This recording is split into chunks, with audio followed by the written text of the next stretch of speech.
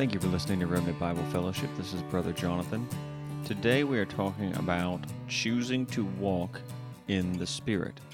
And there's very deliberate wording there. A lot of times we talk about, how to walk in the Spirit and what does it mean to walk in the Spirit.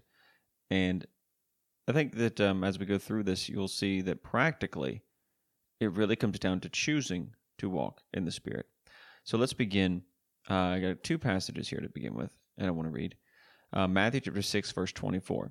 Where we read, "No one can serve two masters, for either he will hate the one and love the other, or he will be devoted to one and despise the other. You cannot serve God and wealth." Matthew 6:24. And then also Matthew chapter 7, verse 13 through 14, where we read, "Enter through the narrow gate, for the gate is wide and the way is broad that leads to destruction, and there are many who enter through it. For the gate is small and the way is narrow that leads to life, and there are few who find it." And I also wanted to read, there's this idea of the two ways that is very common to Jewish understanding and certain rabbinical writings, Qumran texts and things such as that. And then also in the Didache, which is, it's Greek for the teaching, which was a document from the first century that was kind of circulated around. It's not perfect in some of the things that it says, but it was circulated around kind of as like a primer for basic doctrine, basic practical Christian life when you first became a Christian after coming out of paganism in the first century. And so here's a quote, and this is actually how it starts. This is in the Didache, where it says, "Two ways there are, one of life and one of death, and there is a great difference between the two ways. Now the way of life is this: first, love the God who made you. Secondly, your neighbor as yourself. The way of death is this: first of all, it is wicked and altogether accursed. It is the way of persecutors of the good, haters of the truth, lovers of falsehood, of men ignorant of the reward for right living, not devoted to what is good or to just judgment, intent upon not what is good but what is evil. See that no man leads you astray from this way of the teaching, since any other teaching makes you away or takes you away from God." That's the Didache. Now that's not scripture, keep in mind, but it's a good historical witness to how some first century Christians understood the practical Christian life. And so kind of in getting started this, we have to kind of go back to the beginning. Ever since man was created, he has been both flesh and spirit. In Genesis chapter 2, verse 7, we read, "Then the Lord God formed man of the dust of the ground and breathed into his nostrils the breath of life, and man became a living being." In Genesis chapter 6, verse 3, we read, this is whenever the days of Noah, "Then the Lord said, My spirit shall not strive with man forever, because he also is flesh. Nevertheless, his days shall be 120 years. And that's the context of not saying your age, but you have 120 years to get right before I execute judgment is kind of the context of that one. And so in Genesis 2:7, you see where man has a spirit. God breathed into his nostrils the breath of life. Breathed being the same idea of spirit. And Genesis 6:3, which says that he is also flesh. So since the fall, that is whenever Adam and Eve sinned in the Garden of Eden, man is born spiritually dead. He lost that spiritual life. His sins have, separated him from God in that sense. And from the time that he is born, he only knows how to be led by his flesh. In Ephesians chapter 2, verse 1 through 3, we read, "And you were dead in your trespasses and sins, in which you formerly walked according to the course of this world, according to the prince of the power of the air, the spirit that is now working in the sons of disobedience. Among them we too all formerly lived in the lusts of our flesh, indulging the desires of the flesh and of the mind, and were by nature children of wrath, even as the rest." And so this is the situation with mankind. He is born fleshly, being led by the lust of his flesh, and he needs to be freed from the bondage to this quote-unquote master so that he may be free to serve his rightful master. All right? God is our rightful master. He's our Lord. He's the one who's created all things. He has a right to us, but we are serving this other master which we're in bondage to. So in Galatians chapter 3, verse 24, we read, "Therefore, the law has become our tutor to lead us to Christ, so that we may be justified by faith." And this is where we start to discuss the law of Moses. Why was the law given and for what purpose, right? And Paul makes very clear in Galatians chapter 3, verse 24, that the law was our tutor to lead us to Christ. And in Romans chapter 7, verse 7 through 12, we read, "What shall we say then? Is the law sin? May it never be. On the contrary, I would not have come to know sin except through the law. For I would not have known about coveting or lust if the law had not said, 'You shall not covet.' But sin, taking opportunity through the commandment, produced in me coveting of every kind. For apart from the law, sin is dead. I was once alive apart from the law, but when the commandment came, sin became alive, and I died. And this commandment, which was to result in life, proved to result in death for me. For sin, taking an opportunity through the commandment, deceived me, and through it killed me. So then the law is holy, and the commandment is holy and righteous and good." So our evil inclinations, our the principle of sin in us, our flesh, they're aroused when we are made aware of God's commandments. In this context, the law. Romans 7 is not describing a Christian. It's describing somebody before they become a Christian. Otherwise, why in the world would a Christian be desiring to keep the law of Moses? That has nothing to do with it. He's describing what it's like when you're lost and you're in bondage to sin. And the purpose of the law was to show us this conundrum. It's to reveal our sinful state. All it could do is make you aware of that you can't keep it, right? And he goes on in Romans chapter 7, verse 13 to 14. He says, "Therefore, did that which is good become a cause of death for me? May it never be.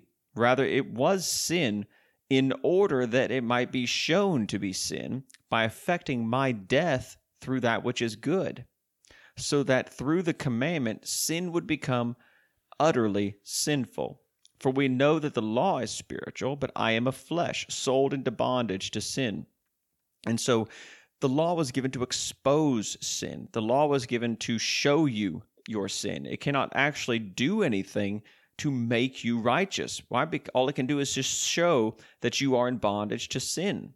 It's almost like if you're in a dark room and you clean it up as best you can, and then you go over and you pull back the curtains or raise the blinds, light floods the room, and it shows all the stuff that you missed, right? The light did not create the dust or the whatever dirtiness is in there. It just exposed it. That's what God did. He increased the light of our understanding by showing us righteous standards, right? And truly the law of Moses, if you could keep it, you could save yourself, but you can't, right?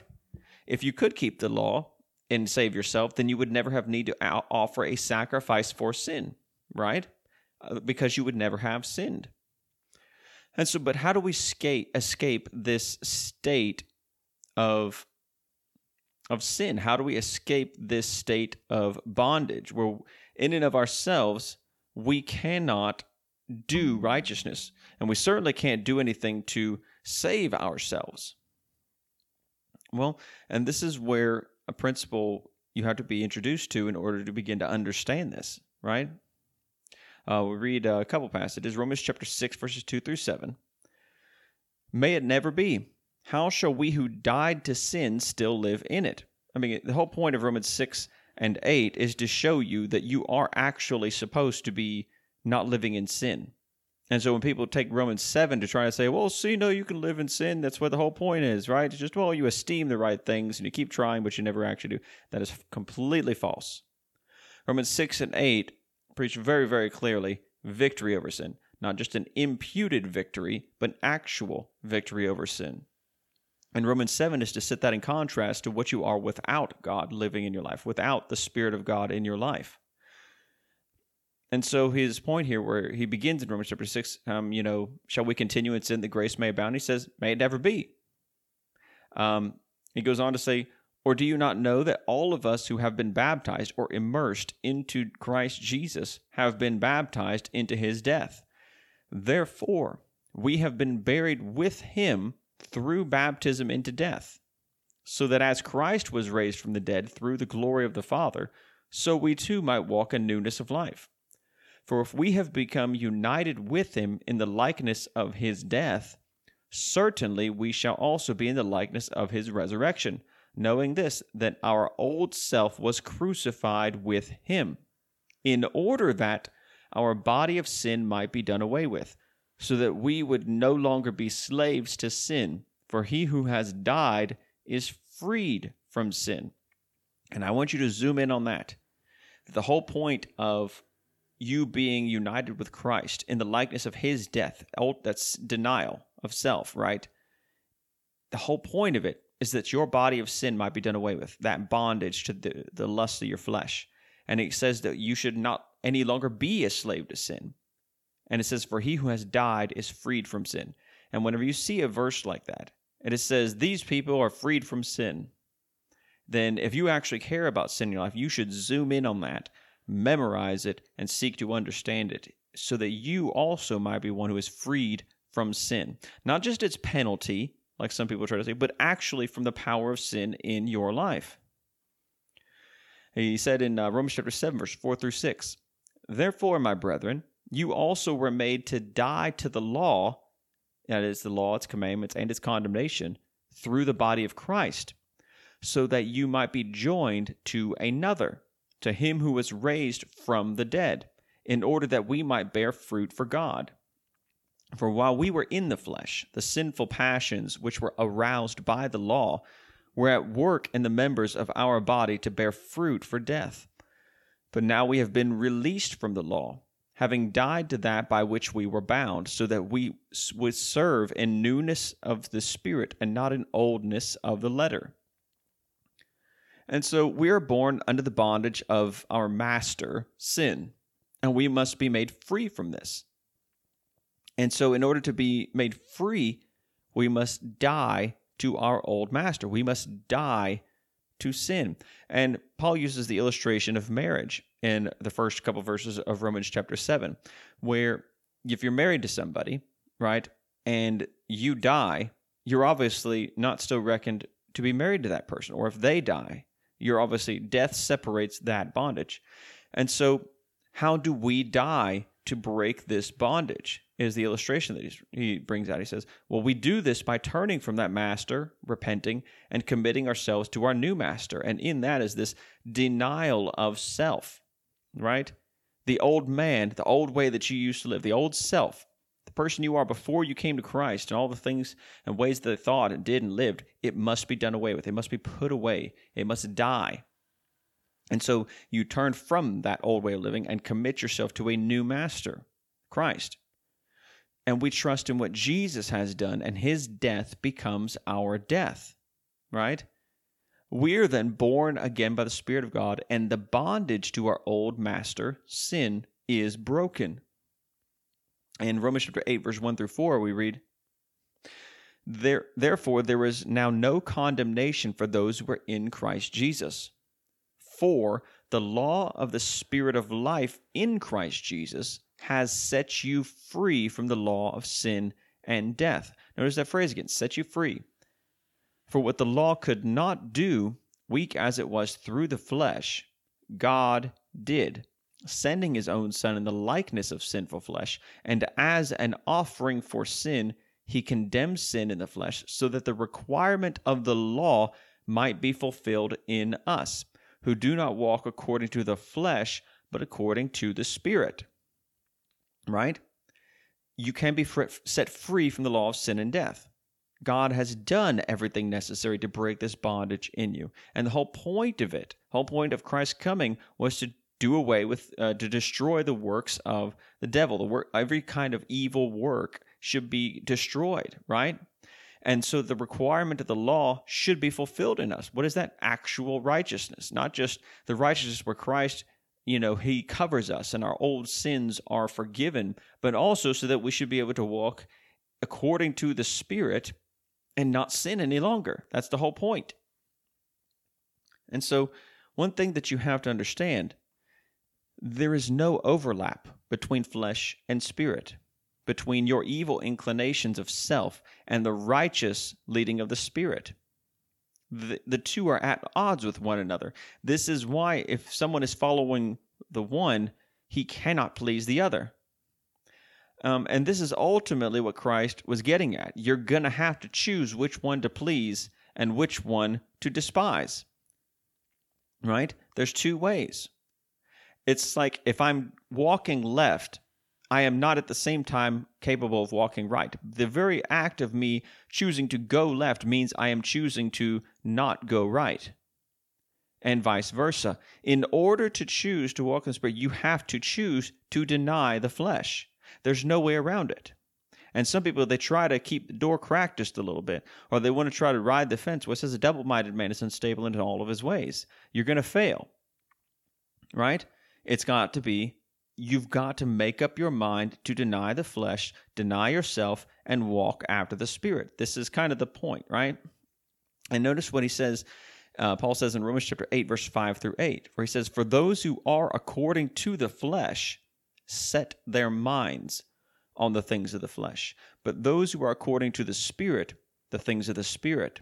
For the mind set on the flesh is death, but the mind set on the Spirit is life and peace. Because the mind set on the flesh is hostile toward God, for it does not subject itself to the law of God, for it is not even able to do so, and those who are in the flesh cannot please God." And this is because there's no overlap between flesh and spirit. When someone refuses to displease their flesh, it is impossible for them to please God. Remember, what did Christ say? He says, if any man come after me, let him deny himself, take up his cross, and follow me. Right? The whole point is denial of self. It's not possible. It's not impossible because God's just not going to accept it for some reason. It's impossible because it's completely contrary to God's ways, right? It's opposite. It's not just arbitrary choice by God to be like, well, I'm not going to accept this and I'm going to accept that. No, it is because it is contradiction. It cannot be overlapped, right? In Galatians chapter 5, verse 16 through 18, we see this principle of them being opposed to one another, the flesh and the Spirit. He says, "But I say, walk by the Spirit, and you will not carry out the desire of the flesh. For the flesh sets its desire against the Spirit, and the Spirit against the flesh. For these are in opposition to one another, so that you may not do the things that you please. But if you are led by the Spirit, you are not under the law." Right? If you want to be away from condemnation, right, you have to walk in the Spirit. But notice what it says there, so that you may not do the things that you please. Your flesh is always going to want to sin. But there should be a higher desire working in you to not walk that way. You're wanting to please God. And you have to kill the one. It says we should mortify the deeds of the body through the Spirit, right? And that very act of mortifying the deeds of the body through the Spirit is because when the Spirit of God is in you, that is what is working in you, that desire. If you don't have a desire to put away sin, if you don't have a desire to stop sinning, I'm sorry, you are not converted in the slightest. You have an intellectual repentance, an intellectual conviction that these things are wrong and I ought to put them away even though I don't want to. I'm sorry, if you have been converted, you may be struggling to learn how to walk in these things because the practical teaching on these things is absent in a lot of churches and a lot of groups. But you have that desire working in you and you are striving to know how to have these things. You're constantly repenting. You're constantly seeking the face of God and in His Word to put away sin. If that's not in you, you need to seek the face of God to get that desire. So, what is the key to victory? And I'm sorry, if you can hear, there's a huge rainstorm going on outside my office right now. And so you can probably hear a low hum in the background sometimes, and that's the rain and wind and things like that. So if you hear something in the background, that's actually what it is. But what is the key to victory? Well, in Romans chapter 6, verse 11 through 14, we read, "Even so, consider yourselves to be dead to sin, but alive to God in Christ Jesus. Therefore, do not let sin reign in your mortal body, so that you obey its lusts, and do not go on presenting the members of your body to sin as instruments of unrighteousness, but present yourselves to God as those alive from the dead, and your members as instruments of righteousness to God. For sin shall not be master over you, for you are not under law, but under grace." Notice all of that language of permission. He says, do not let sin reign in your mortal body, so that you obey its lust. Do not go on presenting the members of your body to sin as instruments of unrighteousness.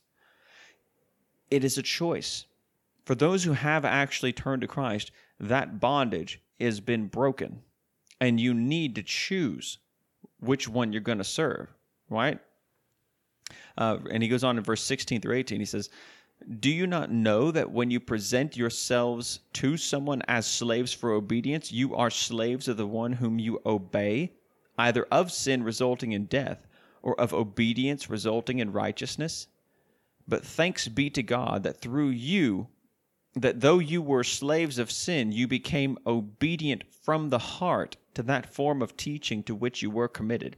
And having been freed from sin, you became slaves of righteousness.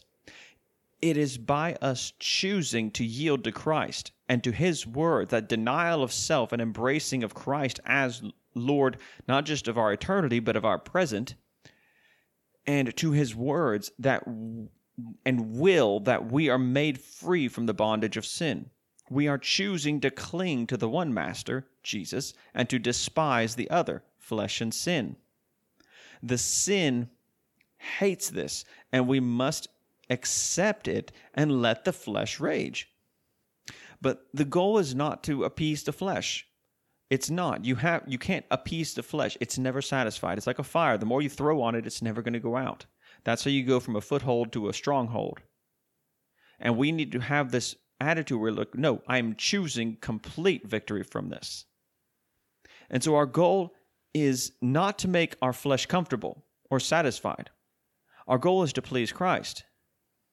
And so the key to being delivered from bondage is to give up on pleasing yourself. And you have to become enamored with Christ. You have to. There is no way around it. It's like you are a drowning man in the ocean in a storm and somebody tossed you a life preserver, right? And if you just hold on to it, they're going to pull you into the boat, right?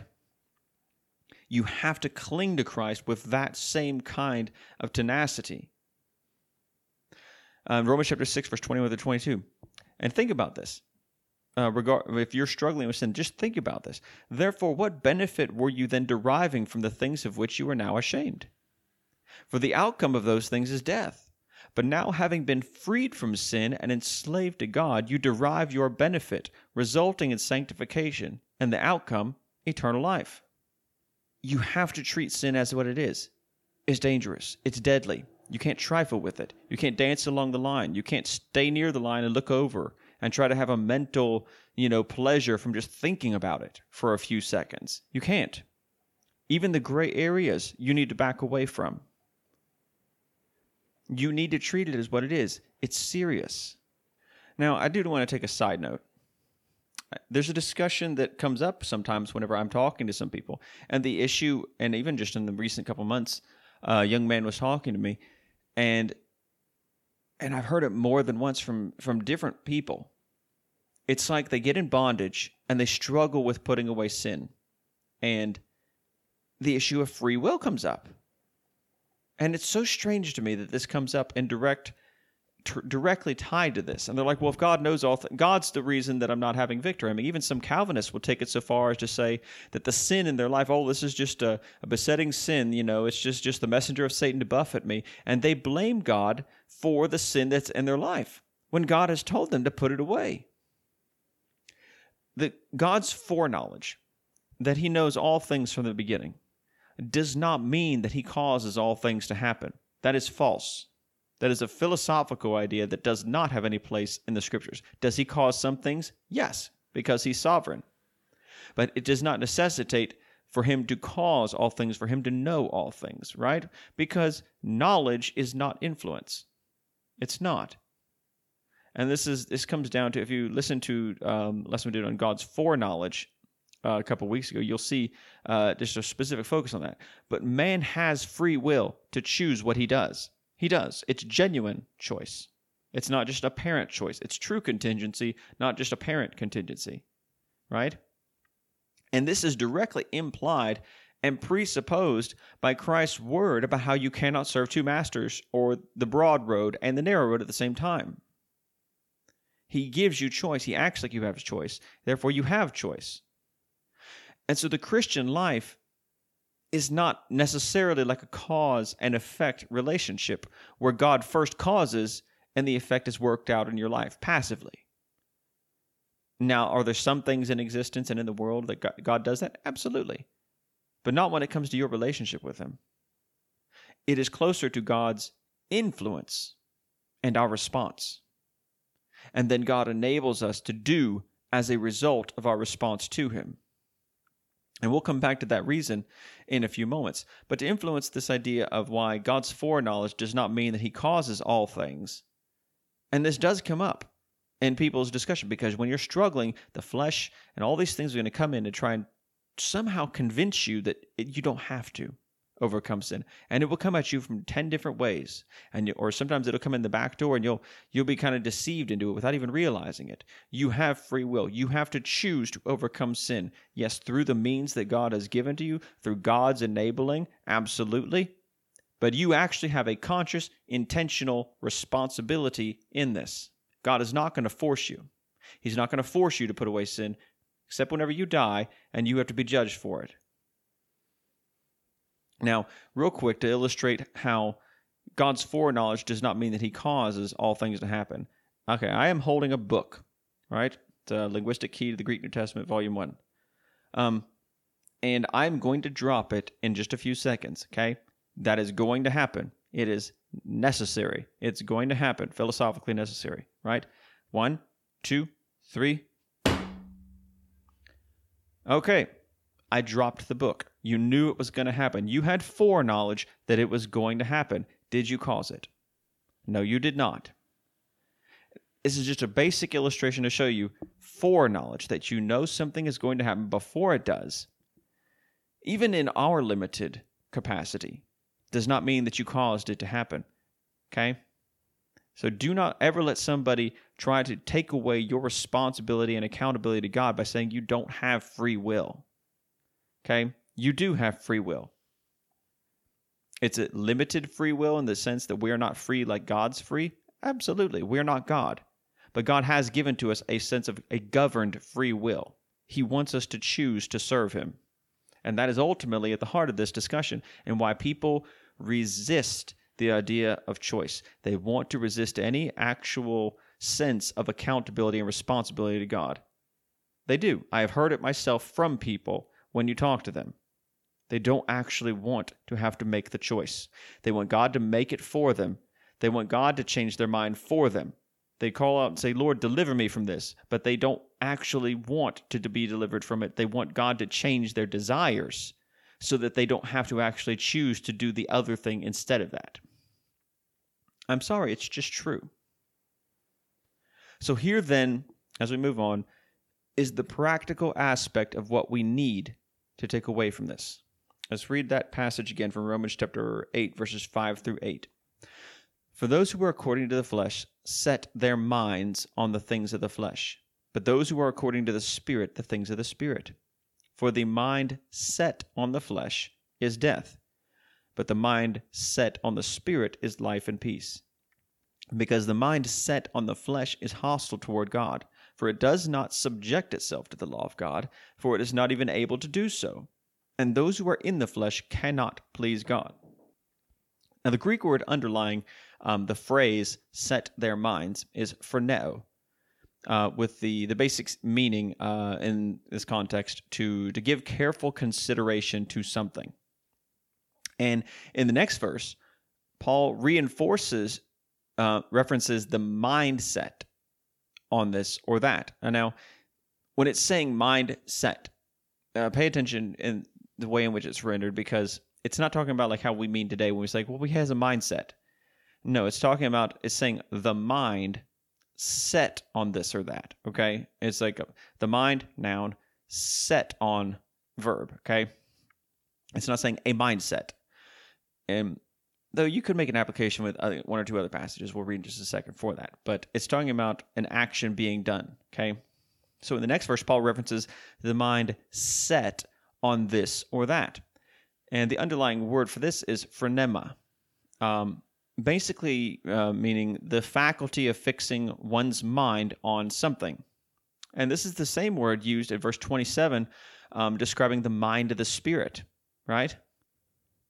There is an action to be done by us in setting our minds on the right things. And here are some other uses of the word phroneo in the New Testament. So try and give you a sense of how this word is used in this manner, okay? Matthew 16:23. But he turned and said to Peter, "Get behind me, Satan. You are a stumbling block to me, for you are not setting your mind on God's interests, but man's." And this is whenever the Lord's talking to Peter, and Peter doesn't get the idea of Christ dying for the sins of the world. He probably has the same idea of, well, the Messiah is coming to take over and deal with Israel's enemies, kind of a very zealot type idea, where the Jews thought that he was coming as a conqueror king the first time instead of the second time,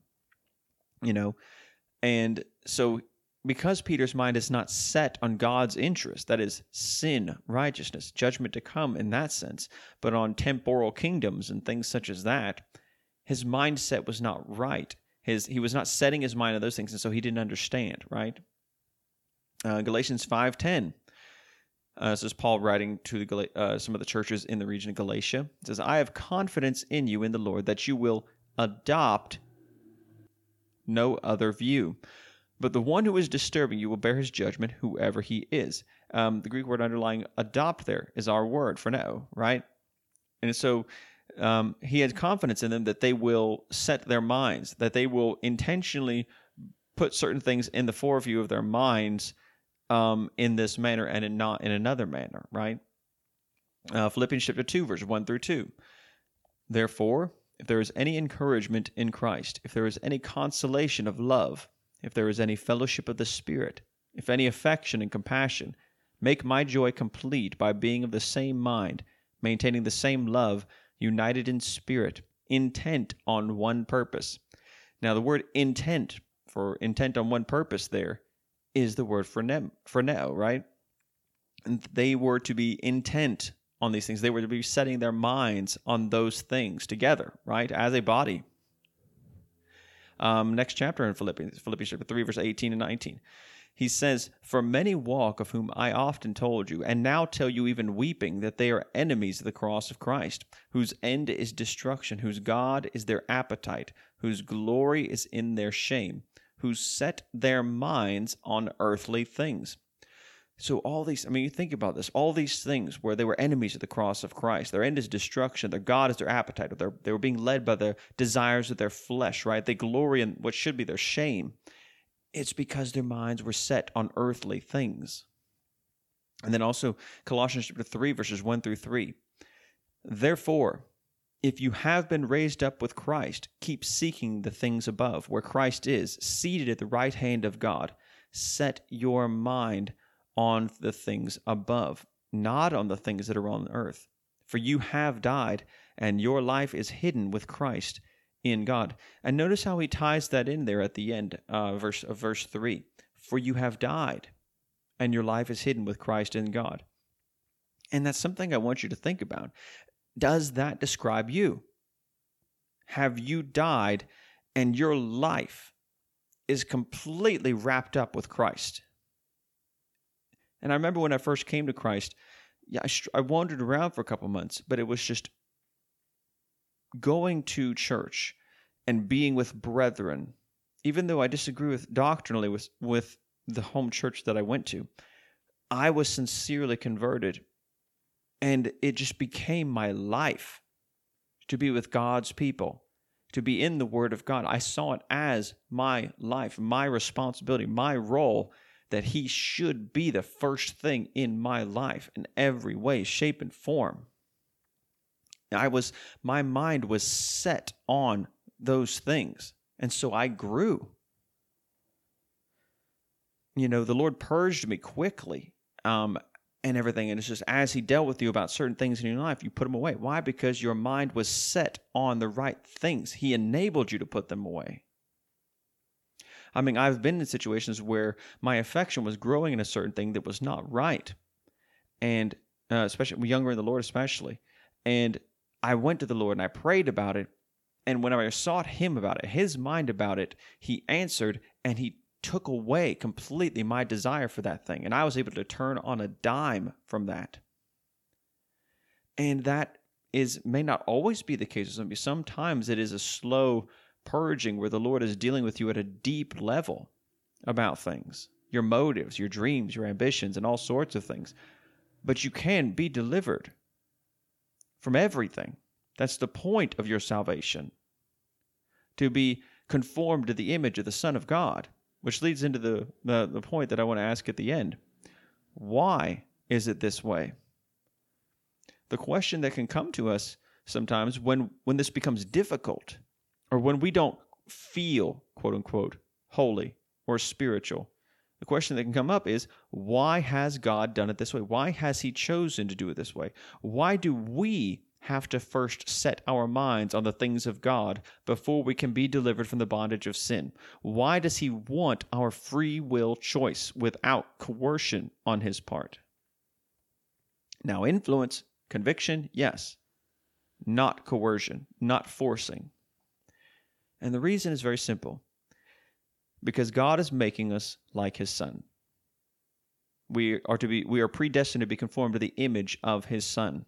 We, as beholding in a glass the same image of the Lord, are changed into the same image from glory to glory. Right? He freely chose to do the Father's will instead of pleasing himself. Right? And this is very clear in Scripture. Let's take, for instance, Matthew 26, there's 37 through 44. This is when he's in the Garden of Gethsemane. He's praying, and he says, "And he took with him Peter and the two sons of Zebedee, and began to be grieved and distressed. Then he said to them, 'My soul is deeply grieved to the point of death. Remain here and keep watch with me.' And he went a little beyond them, and fell on his face and prayed, saying, 'My Father, if it is possible, let this cup pass from me. Yet not as I will, but as you will.' And he came to the disciples and found them sleeping, and said to Peter, 'So you men could not keep watch with me for 1 hour? Keep watching and praying that you may not enter into temptation. The spirit is willing, but the flesh is weak.' He went away again a second time and prayed, saying, 'My Father, if this cannot pass unless I drink it, your will be done.' Again he came and found them sleeping, for their eyes were heavy. And he left them again and went away and prayed a third time, saying the same thing once more." God is forming in us the same attitude or mindset where we freely choose to do his will in the face of pressure, anxiety, fear, opposition, temptation. Options, right? Options other than doing his will.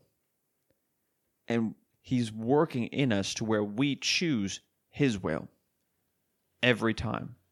This is overcoming, right? If you have actually set your faith on Christ, this is nothing more than an extension of that to your practical life, right? Here's something telling you, it's like, hey, live this way. Hey, choose to do this thing. And it really should be coming from the place of your faith in Christ. No, he's my Lord. I can't do that. Why? Because he's my Lord. You are choosing to actively live by faith in Christ, right? I mean, it says in 1 John, it says, "This is the victory that overcometh the world, even our faith." It's not some decision you made at an altar one time of faith. It's no, you're living by faith. I guess we'll end on Philippians chapter 2, verses 5 through 8. "Have this attitude, phroneo, in yourselves, which was also in Christ Jesus, who, although he existed in the form of God, did not regard equality with God a thing to be grasped," like holding on to his glory, right? He intentionally set it aside for the time, "but emptied himself, taking the form of a bondservant, and being made in the likeness of men. Being found in appearance as a man, he humbled himself by becoming obedient to the point of death, even death on a cross." God wants us to be obedient children and not just moist robots. And the fact of the matter is, in order to have true victory, you need to change your intentions and your desires. Instead of asking God to constantly deliver you from things that you're kind of hoping he doesn't.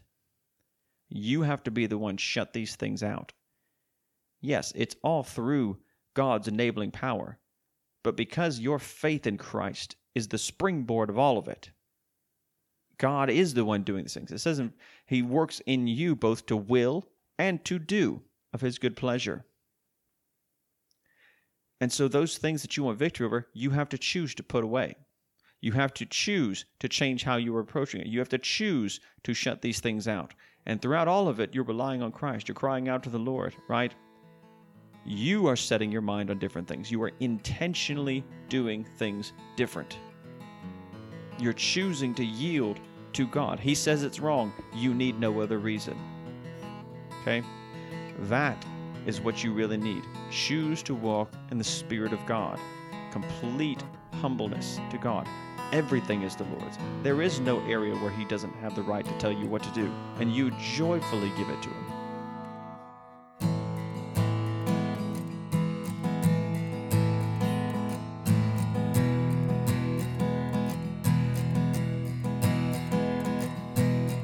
Thank you for listening to Remnant Bible Fellowship. We do hope and pray that you would commit your life to Christ and continue in Him. We desire to see people seeking Jesus Christ and coming to know Him personally.